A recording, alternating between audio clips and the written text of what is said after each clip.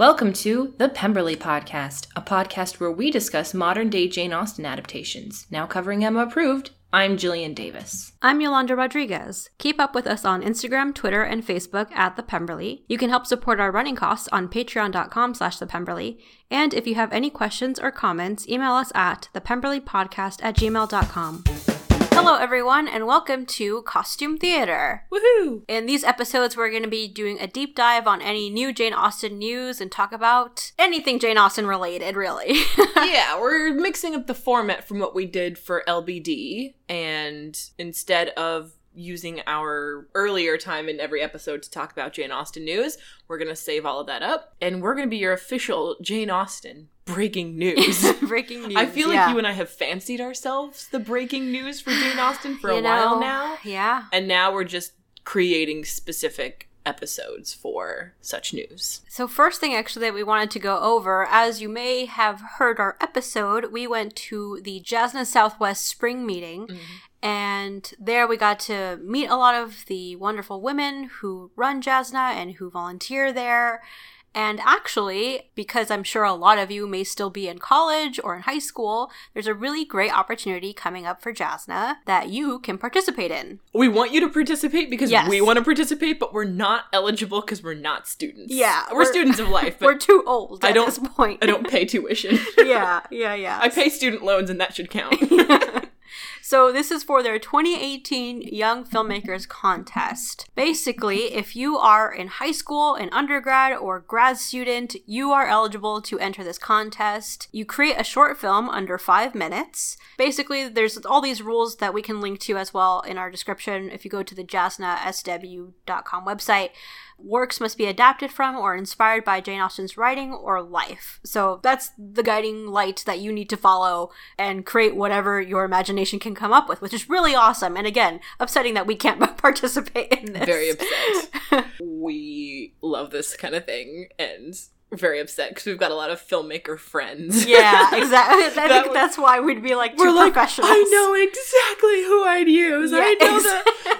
What do you think, if you had to think off the top of your head right now, if you could enter this competition, what do you think you'd do? Oh man, I feel like Pride and Prejudice is the thing everyone wants to do, but I would want to do a tiny scene of Pride and Prejudice and kind of remake that. That would be really exciting. Mix it up a little bit. Because I think we were watching some of the 2017 entries just to get an idea of what people do. And it is people come up with a lot of different interpretations for this contest, whether it is focusing in just on Jane Austen or specifically one of her works. So there's a lot of possibilities that can happen. But what about you? What do you think? I sort of was inspired by a girl who, she was the 3rd place winner. She basically, Vogue, the magazine, puts out these videos where they pick some kind of fashion person, and basically it's a couple minute video where they walk you through their wardrobe or their beauty routine or something like that. And I like sort of how she took a format and put it in Jane Austen times. Yeah, it was a parody of that, yeah. I think I'd want to do something like that. Not Vogue, but I'd have to think about these short form videos that I love to watch and just put Jane Austen characters in it. I did something really similar my sophomore year of college because I took that Jane Austen English class, and my best friend Ashley, hi Ashley, she doesn't listen to these, but I'll make her listen to this one. Oh no.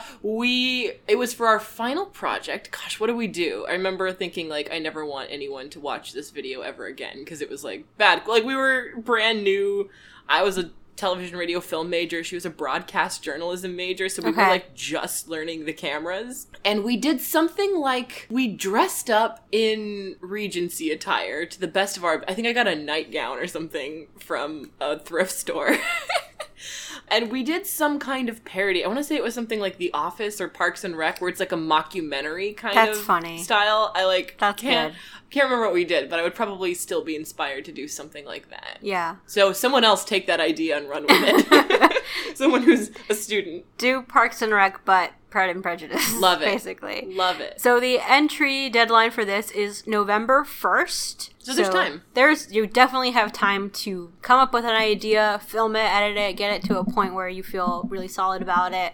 And if you do have any questions, again, you can go on the Jasna website for more details, or you can email jasnasw@jasnasw.com. Let them know that we referred you to this contest. Maybe and, we'll get street cred there. Yeah. And if you do enter, let us know, because we definitely want to see what you guys come up with. Yeah. That'd be awesome. So moving on from that, some Jane Austen news that came up recently. Melissa de la Cruz wrote a book called Pride and Prejudice and Mistletoe. Woo-hoo. And I don't know if it was announced or maybe I just found out, but it's getting made into a Hallmark movie. No, I remember seeing this on Twitter. At least the first draft has been written, so that's in progress, which is really cool.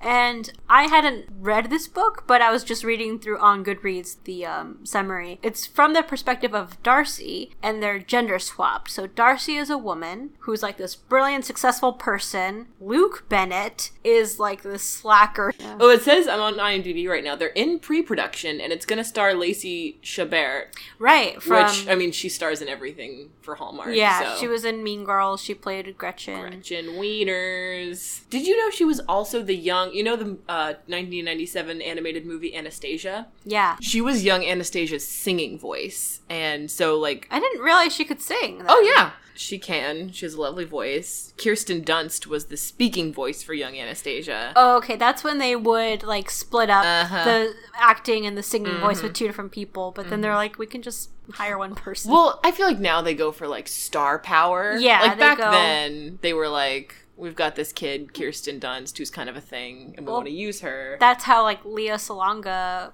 who was the singing voice for Jasmine in Aladdin, and that's how she was able to get in there. And, like, I don't think someone like that would be able to get in at this point, because it is only celebrities who can, you know, act and sing. Mm-hmm. They come for someone who can do it all. Yeah. So, but yeah, this movie... I'm sure will be coming out hopefully this year or next year. Yeah, Hallmark's pretty good at turning their movies around. Yeah. So another thing also is I always look through like Lizzie Bennett or Emma approved tags on Instagram just to see what people are posting. And one of the things was this new app called Choices. And they recently released a book within this app called Desire and Decorum. And if you've ever played anything like Episodes Interactive, where they have like different stories that you can play, it's just like that. And also, if you were listening along to us playing The Lady's Choice, it's basically that, but in app form, which is like really great graphics. It looks really well done. And you get to just be like this character in the story. Yeah, the summary on Wikipedia says, it's court or be courted when you learn you are one of the most eligible heiresses in England.